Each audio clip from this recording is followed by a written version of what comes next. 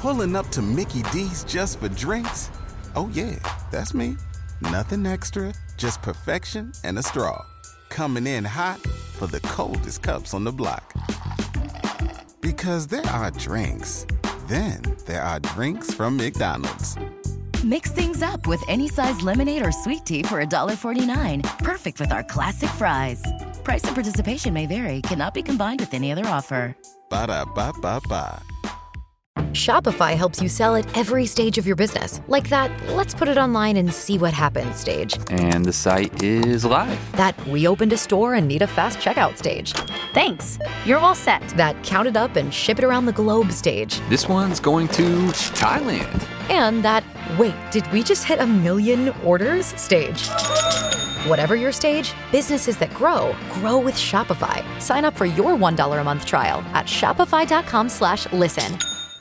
This is Spacetime Series 22, Episode 38, for broadcast on the 17th of May, 2019.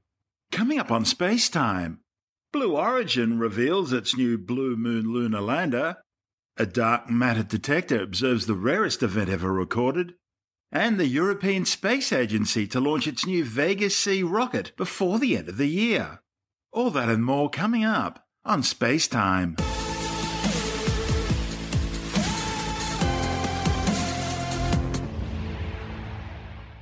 The world's richest man, Amazon boss Jeff Bezos, and his Blue Origin aerospace company could have people walking on the moon by 2024. The 2024 date was proposed by the Trump administration earlier this year, after NASA had originally suggested a return of manned missions to the moon in 2028. Bezos says Blue Origin have already been working on a project to return people to the moon for over 3 years, and so will be ready to achieve the 2024 deadline set by the White House. The 55-year-old made the claim during the unveiling of Blue Origin's new Blue Moon lunar lander. Looking a bit like a beefed-up version of NASA's famous Apollo-era lunar excursion module, the LEM, the new four-legged Blue Moon lander will have a fully fueled mass of 15 tons and be capable of carrying 3.6 tons of cargo and supplies to the lunar surface. The vehicle will be capable of carrying scientific instruments, deploying satellites, releasing robotic lunar rovers onto the surface, and potentially future pressurized lunar vehicles for humans to drive around in. A taller stretched version carrying extra fuel will be capable of transporting up to 6.5 tons, including a lunar ascent module for manned missions to the lunar surface. Bezos wants Blue Moon to land near the moon's south pole, where deep craters with floors in permanent shadow hold vast deposits of frozen water ice. These deposits could be exploited to produce hydrogen and oxygen to fuel longer-distance deep space missions to Mars and beyond. The White House's 2024 deadline has put NASA into a spin, as neither their new heavy-lift rocket, the SLS, being built by Boeing, or their deep space capsule, Orion, being built by Lockheed Martin, are likely to be ready in time. US Vice President Mike Pence says if NASA can't meet the 5-year deadline, he'd be looking at the private sector to step up to the mark. And both Blue Origin and SpaceX have suggested the 2024 lunar deadline is feasible. Existing missions using SpaceX's Falcon 9 rockets and Dragon cargo ships are all running smoothly, and SpaceX has just conducted the first commercial launch of the world's most powerful rocket, the Falcon Heavy, and work on an even larger, more powerful rocket known as Starship is now gaining momentum. The Hawthorne, California-based company is also continuing to develop its Crew Dragon 2 capsule, which will eventually transport people to and from the International Space Station. However, an explosion which destroyed a Crew Dragon 2 capsule during a ground test at Cape Canaveral last month has now put that project behind schedule. The company is, however, still planning to send a Japanese space tourist and some of his friends on a journey around the moon in the next few years. That'll be aboard a Crew Dragon 2 capsule. While another Crew Dragon 2 capsule, this one on a robotic mission, will soon be sent to Mars under the guise of Red Dragon. Blue Origin, of course, is also working on 2 other projects beside Blue Moon. There's its New Shepard suborbital rocket to fly tourists to the edge of space. That's just scored another major success, with its 11th test flight meeting all parameters. New Shepard's now expecting to take its first people into space before the end of the year. And work's also continuing on the company's new heavy lift rocket, New Glenn, which is expected to fly in 2021. As part of that project, Blue Origin's now taken over and started construction on the site of the former Space Launch Complex 36 at the Cape Canaveral Air Force Station. Bezos sees New Glenn as the key to future space exploration. We're going to build a road to space, and then amazing things will happen. There are certain gates we have to go through, certain precursors, certain prerequisites. If we don't do these, we will never get there. First, we must have a radical reduction in launch cost. Launches are just simply too expensive today. And second, we have to use in-space resources. Earth has a very powerful gravitational field, and lifting all of our resources off of Earth just isn't going to work. We need to be able to use the resources that are already in space. Here's New Shepard. The Blue Origin team has already made amazing progress on reusable launch vehicles. Almost no refurbishment between flights. That's how you reduce launch cost. You have to have reusable vehicles. Today, what we do is we use launch vehicles one time and throw them away.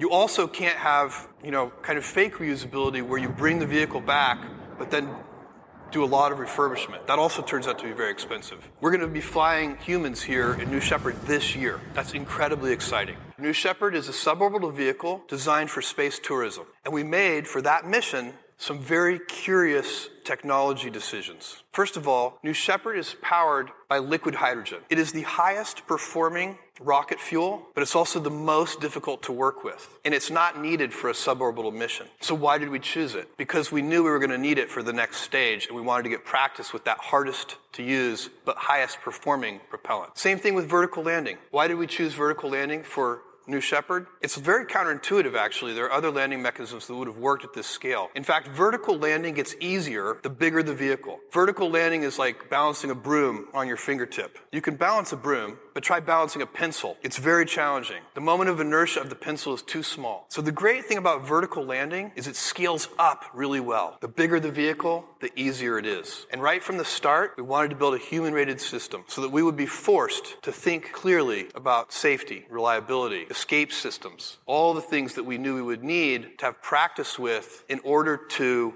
build our next generation of vehicle. Let's talk about New Glenn. New Glenn is New Shepard's big brother. New Glenn is big enough that New Shepard will fit in the payload bay of New Glenn. It's 3.9 million pounds of thrust. It's a very large vehicle. It's powered by liquefied natural gas as the fuel, very inexpensive. Big strakes on the end, that's to help the booster fly back to the landing ship. The second stage, it's powered by 2 of our BE-3U engines. It's the same engine that's in New Shepard.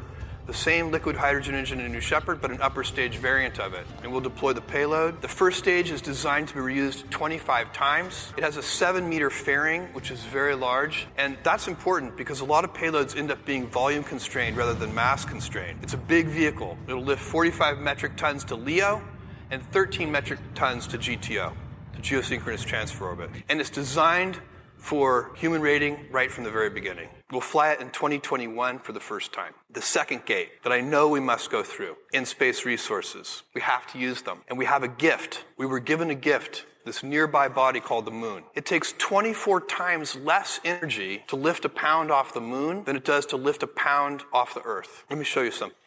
This is Blue Moon. We've been working on this lander for 3 years. It's a very large lander. It'll soft land in precise way, 3.6 metric tons onto the lunar surface. The stretch tank variant of it will soft land 6.5 metric tons onto the lunar surface. The deck is designed to be a very simple interface so that a great variety of payloads can be placed onto the top deck and secured. And the davit system, which is inspired by naval systems, is what's used to lower things off of the deck onto the surface of the moon. And the davits can be customized for the particular payloads. We have here as an example a very large rover. And by the way, even though that's a large rover, this vehicle can land 4 of them simultaneously on the surface of the moon. And if you go ahead and go back up on the deck again, let me show you a couple more things up there. On the left-hand side, you can see our star tracker, so that this vehicle can autonomously navigate in space. On the right-hand side, an optical communication system that gives us gigabit bandwidth back to Earth. It's a laser that transmits data back to Earth. We also have X-band for 10 megabit radio. Why are we using liquid hydrogen? This is not how Apollo did it. One, it's very high performance, and so that That helps a lot when you're landing on the moon. That's that after you've got to carry all of your propellant to the moon. Second reason we're using liquid hydrogen is because ultimately we're going to be able to get hydrogen from that water on the moon and be able to refuel these vehicles on the surface of the moon and use them. So liquid hydrogen is an excellent choice for fuel for the moon. Landing gear. They're designed, the very wide splay angle is designed so that we can land on an incline on the moon of up to 15 degrees, which is a very big incline, be able to do that safely. We have flash LiDAR, so we can do terrain mapping. There's no GPS on the moon. So if you want to land precisely, and we can land within 75 feet of our target, when you want to land precisely, what you do is you use features on the moon to navigate. This is the BE-7 engine. It's liquid hydrogen, liquid oxygen. We're going to hot fire it for the first time this summer, which the only reason we can do that is because we've been working on it for 3 years. Most of it is printed. It has 10,000 pounds of thrust, and it has very deep throttling capability. That's critical for a lunar descent engine because this lander, when it's fully loaded with fuel, weighs 33,000 pounds. When it's done its descent burn and it's just about to land, the fuel is almost gone. It weighs less than 7,000 pounds. And so to provide the right amount of force on the vehicle with the engine, you need to be able to throttle it way down as the vehicle is getting lighter because it's burning its own fuel. Vice President Pence just recently said it's the stated policy of this administration and the United States of America to return American astronauts to the moon within the next 5 years. And we can help meet that timeline, but only because we started 3 years ago. It's time to go back to the moon, this time to stay. That's Amazon boss Jeff Bezos unveiling his new Blue Moon lunar lander. And this is Space Time. I'm Stuart Gary. How does one observe a process that takes more than 1 trillion times longer than the age of the universe? Well, the Xenon Collaboration research team did it with an instrument built to find the most elusive particle in the universe, dark matter. A report in the journal Nature claims scientists observed the radioactive decay of Xenon 124, which has a half-life 1 trillion times longer than the age of the universe. The detection was made using a 1,300 kilogram vat of super pure liquid xenon, shielded from cosmic rays in a cryostat submerged in water 1,500 meters beneath the Gran Sasso Mountains of Italy. Physicists say the observation shows this detector can measure the rarest thing ever recorded. The detector was designed to hunt for dark matter by recording tiny flashes of light created when particles interact with xenon inside the machine. Of course, dark matter is one of the biggest mysteries in science today. Scientists have no idea what it is, even though it makes up some 85% of all the matter in the universe. It seems to be this invisible substance which interacts only gravitationally with baryonic or normal matter, the stuff stars, planets, asteroids, houses, cars, trees, dogs, cats, and people are made of. Astronomers only know dark matter exists because they can see its gravitational effect on normal matter, such as preventing galaxies from flying apart as they rotate. Hypothetical subatomic particles such as axions, sterile neutrinos, and possibly primordial black holes are among the most popular current ideas to try and explain dark matter. Scientists have been using underground observatories like Gran Sasso, as well as detailed studies of objects in the halos of galaxies and experiments at the world's largest particle accelerators to try and uncover the secrets of dark matter. And while Gran Sasso was built to capture the interaction between a dark matter particle and the nucleus of a xenon atom, the detector actually picks up signals from any interactions with xenon. And that's where our story begins. The evidence for xenon decay was produced as a proton inside the nucleus of a xenon atom converted into a neutron. In most elements subject to decay, that happens when one electron is pulled into the nucleus. But a proton in a xenon atom needs to absorb 2 electrons to convert into a neutron, an event called double electron capture. And double electron capture can only happen when 2 of the electrons are right next to the nucleus at just the right time. When this incredibly rare event happened and a double electron capture occurred inside the detector, instruments picked up the signals of the electrons in the atoms rearranging to fill the 2 that were absorbed into the nucleus. Electrons in double capture are removed from the innermost shell around the nucleus, and that creates room in the shell. The remaining electrons collapse to the ground state, which is what the detector then observed. It's the first time scientists have measured the half-life of a xenon isotope based on a direct observation of its radioactive decay. The detection, therefore, helps science advance the frontiers of knowledge about the most fundamental characteristics of matter. I'm Stuart Gary. This is Space Time.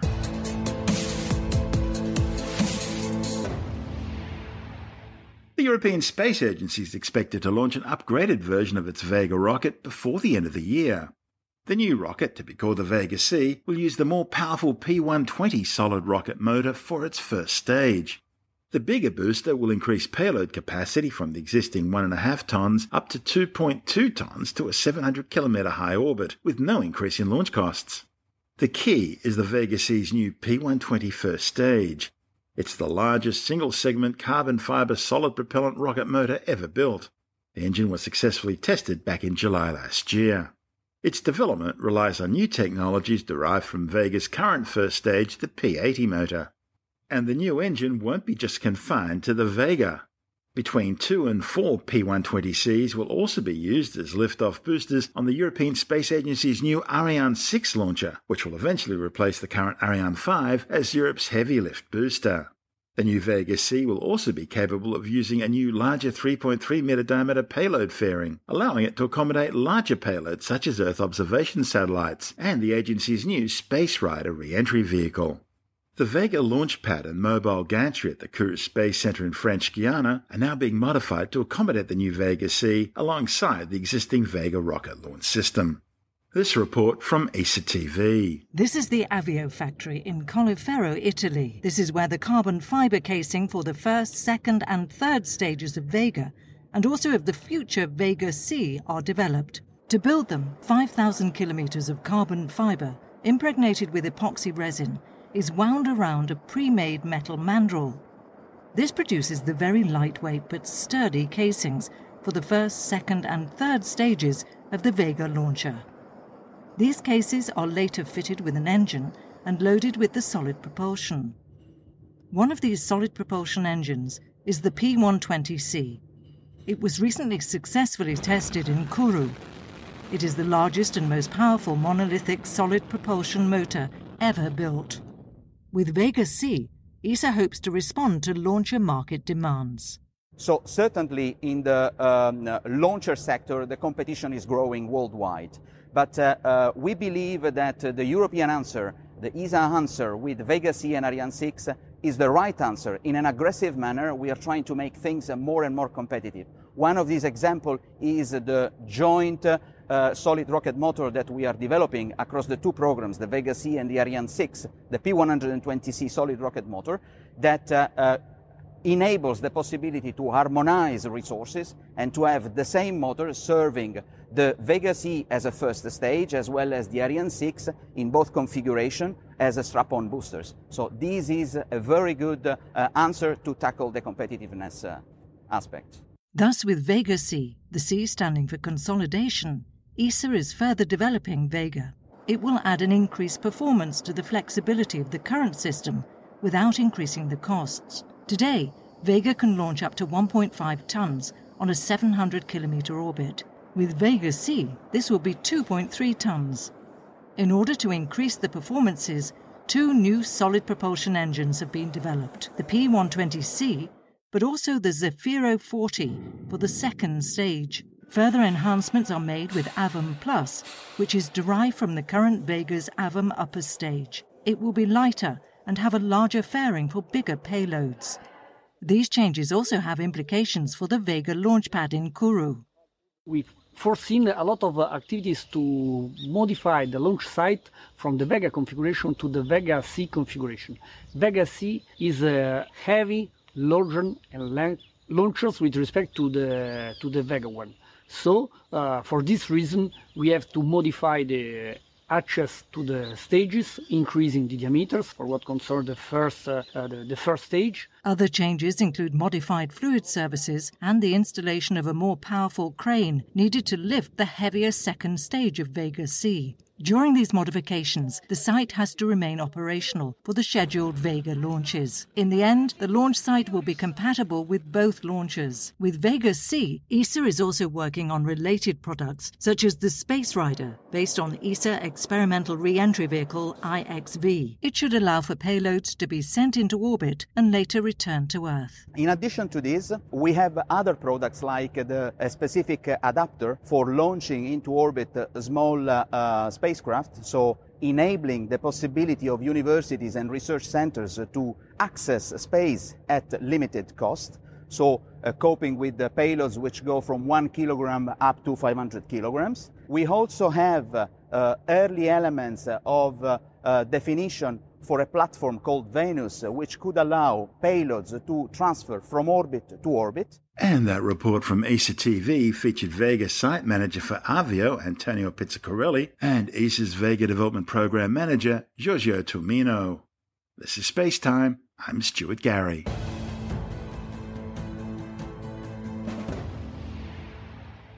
Italy's new Prisma Earth observation satellite has been successfully launched into orbit. The flight aboard a Vega rocket blasted off from the European Space Agency's Kourou spaceport in French Guiana. À tout de DDO, attention pour le décompte final. 10, 9, 8, 7, 6, 5, 4, 3, 2, 1, top. Allumage P80, décollage du V14 Prisma. Propulsion nominale. And they are off. Prisma has started its journey. Vega blazing a trail across the night sky here in the skies over the Guiana Space Center. The Vega launcher takes its name from the brightest star in the constellation of Lyra, fifth brightest star in the night sky, and tonight she is lighting up our night sky. Heading north now over the Atlantic. Séparation P80. The separation there of the first stage. Allumage Z23. And he's telling us that the second stage is switching on. Ariane Space Flight VV-14 deployed Prisma into a 614-kilometre high sun-synchronous orbit 54 minutes after launch, following 2 burns of Vega's upper stage engine. After releasing its payload, Vega's upper stage undertook one final engine burn to ensure direct re-entry and burn-up in Earth's atmosphere over the ocean. It's all part of ESA's program to reduce the amount of space junk orbiting the Earth. Built by OBH in Italy, the 879-kilogram Prisma spacecraft will spend the next 5 years monitoring the planet's environment and how that environment is being affected by the worsening impact of global warming. Prisma will focus on resource management, crop classification, and pollution control. The probe carries an innovative electro-optical instrumentation package combining a hyperspectral sensor with a medium-resolution panchromatic camera. The hyperspectral data it achieves will assist scientists in forest analysis, precision agriculture, the monitoring of both inland and coastal waters, as well as climate change, environmental research, material exploration, and mining. The 30-metre-tall Vega is a 4-stage launch vehicle designed to carry small scientific payloads of between 300 and 2,500 kilograms, depending on orbit.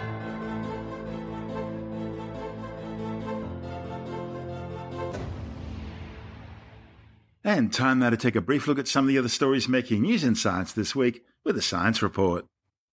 A new study has found only 37% of the world's longest rivers remain free-flowing, with dams, reservoirs and other human influences disrupting river connectivity and impacting ecosystems such as floodplains. The findings, reported in the journal Nature, have determined that only 21 of the world's 91 rivers longer than 1,000 kilometres, which originally flowed into the ocean, still retain a direct connection from source to sea. The study found that large contiguous river networks with intact natural connectivity remain only in remote regions of the Arctic, in the Amazon basin, and to a lesser degree in the Congo basin. In Australia, the dominant pressure on free-flowing rivers is fragmentation by infrastructure, such as hydropower and irrigation dams, and flow regulation through water storage. Changes to the Great Barrier Reef are becoming visible from space, a fact that Australian and international researchers are now using to monitor the reef's health. Using remote underwater cameras and satellite images from Google Earth, researchers looked at fish's grazing halos, plant patterns that show where fish have been eating, in order to estimate the health of the sea's life. They found changes in algae occurring over long periods of time in excess of 40 years and over thousands of kilometres. A report in the Journal of the Proceedings of the Royal Society B claims this approach can be used to detect and predict changes in reef ecology worldwide, and since it can be done using Google Earth, even inaccessible reefs can be monitored. New research suggests that whole-body scans of people with newly diagnosed cancers may end up being a quicker and cheaper way of detecting cancer that's spread. The findings, reported in the Lancet Medical Journal, are based on results from a trial which determined that for people with newly diagnosed bowel and lung cancers, whole-body MRIs could reduce the amount of time it takes to diagnose the stage of cancer by 5 and 6 days, respectively. Researchers found the results were just as accurate as traditional investigations such as CT scans, but the costs were substantially less. A small metre-high new relative of the famous Tyrannosaurus rex has been discovered in New Mexico. The fossils from 2 juvenile skeletons dating back around 92 million years provide fresh insights into the little-understood origins of T-Rex and its closely related cousins. Named Saskittyranus hazeli after the local Zuni word for coyote, the dinosaurs were each only about as long as a T-Rex's skull. Interestingly, these fossils were originally discovered more than 20 years ago, but it's taken this long to work out exactly what they were. Paleontologists say this new theropod dinosaur fills the gap between the smaller species of Tyrannosauroid, which diverged early on, and the giants that were to follow, such as T-Rex. Astronauts on long space missions can experience changes in their eyes and vision which can last for years, but now researchers believe they may have found a way to help them using swimming goggles. A study reported in the Journal of the American Medical Association examined 20 men who completed exercises while on their back to simulate the effects of exercise in space, with 10 of the participants wearing swimming goggles during their workout. The team found exercise decreases pressure on the eye, while the addition of the swimming goggles increased the pressure, which could reduce some of the adverse effects on the eye of long-duration space flights. Since the world went plastic crazy back in the 1950s, an awful lot of plastics ended up in the sea. Now, researchers have shown the rise in plastic pollution in the North Atlantic Ocean based on records spanning almost 60 years from a marine sampling instrument. A report in the journal Nature Communications shows that data from the Continuous Plankton Recorder, which has been towed nearly 6.5 million nautical miles since 1957, found a significant increase in plastics in the North Atlantic and surrounding seas since the 1990s, with plastic entanglement increasing by 10 times since the year 2000 onwards. Well, in a world full of people who are prepared to believe in flat earths and anti-vaxxing, it's hardly surprising that a new survey has found people are becoming increasingly sceptical of science. 3M's 2019 State of Science Index has found that some 35% of people are now sceptical of science. That's an increase of 3% over last year. Tim Mendham from Australian Skeptics says the study also shows that more than a quarter of people are suspicious of the role of science over the next 20 years. And in the United States, that number's even worse, at a third of all people. It's a survey done by the 3M company, which is a company that makes post-it notes, sticky tape, that sort of stuff, although they make a lot of other products as well. Very large organisation do a very large survey on thousands of people across a whole range of different countries, but across a whole range of different things, asking people what their view is of science. Are they frightened of science? Do they think science is helping them? The latest survey indicates that there is a slight increase in cynicism towards science, that people are less confident. I mean, but there are areas in which people feel highly confident of scientific activity, and those tend to be the areas that they deal with all the time. When they are confronted with scientific achievements in their area or an area of interest or one that impacts on them, they are very supportive of science. It's those areas that they have trouble understanding or don't understand at all or don't make the effort where they have their doubts. Now, for instance, in the health area, people are highly supportive of medical science because they know it works and it helps people by and large. In areas of physics, they get a bit confused because it's a bit difficult because it's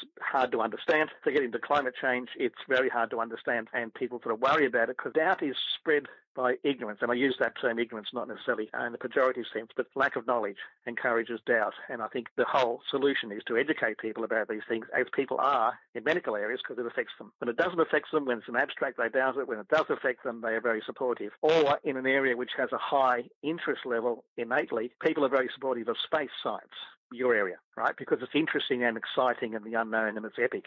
People are also very interested in dinosaurs. So there's three areas of science which virtually everyone's interested in: space, medicine, and dinosaurs, and they have a high positive rating. If you're talking about other areas which they feel they don't know about, and because they don't know about it, they see it as a threat, they have a low positive reaction to it. So it comes down to education as much as anything. If they're sceptical about it, is that the Dunning-Kruger effect in action?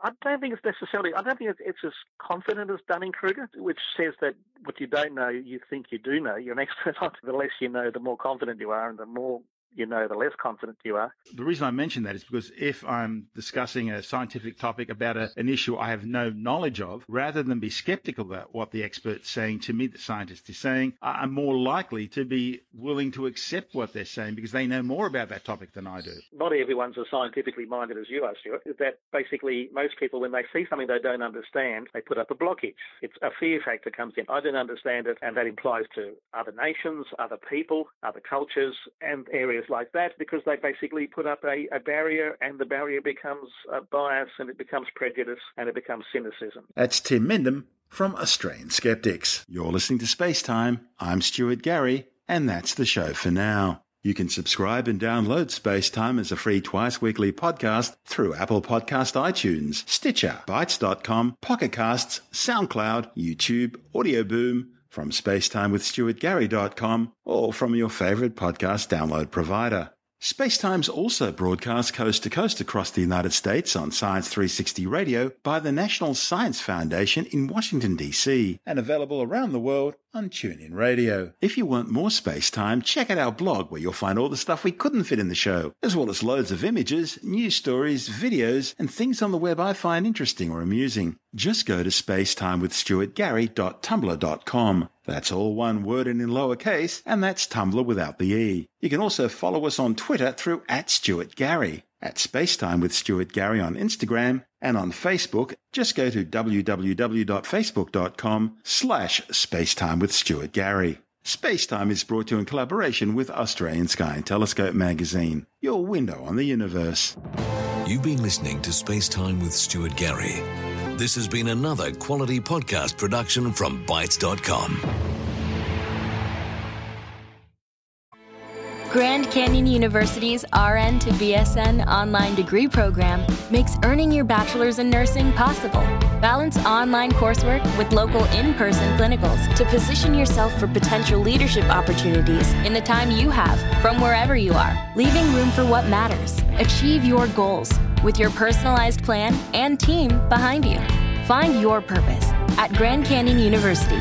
Visit gcu.edu.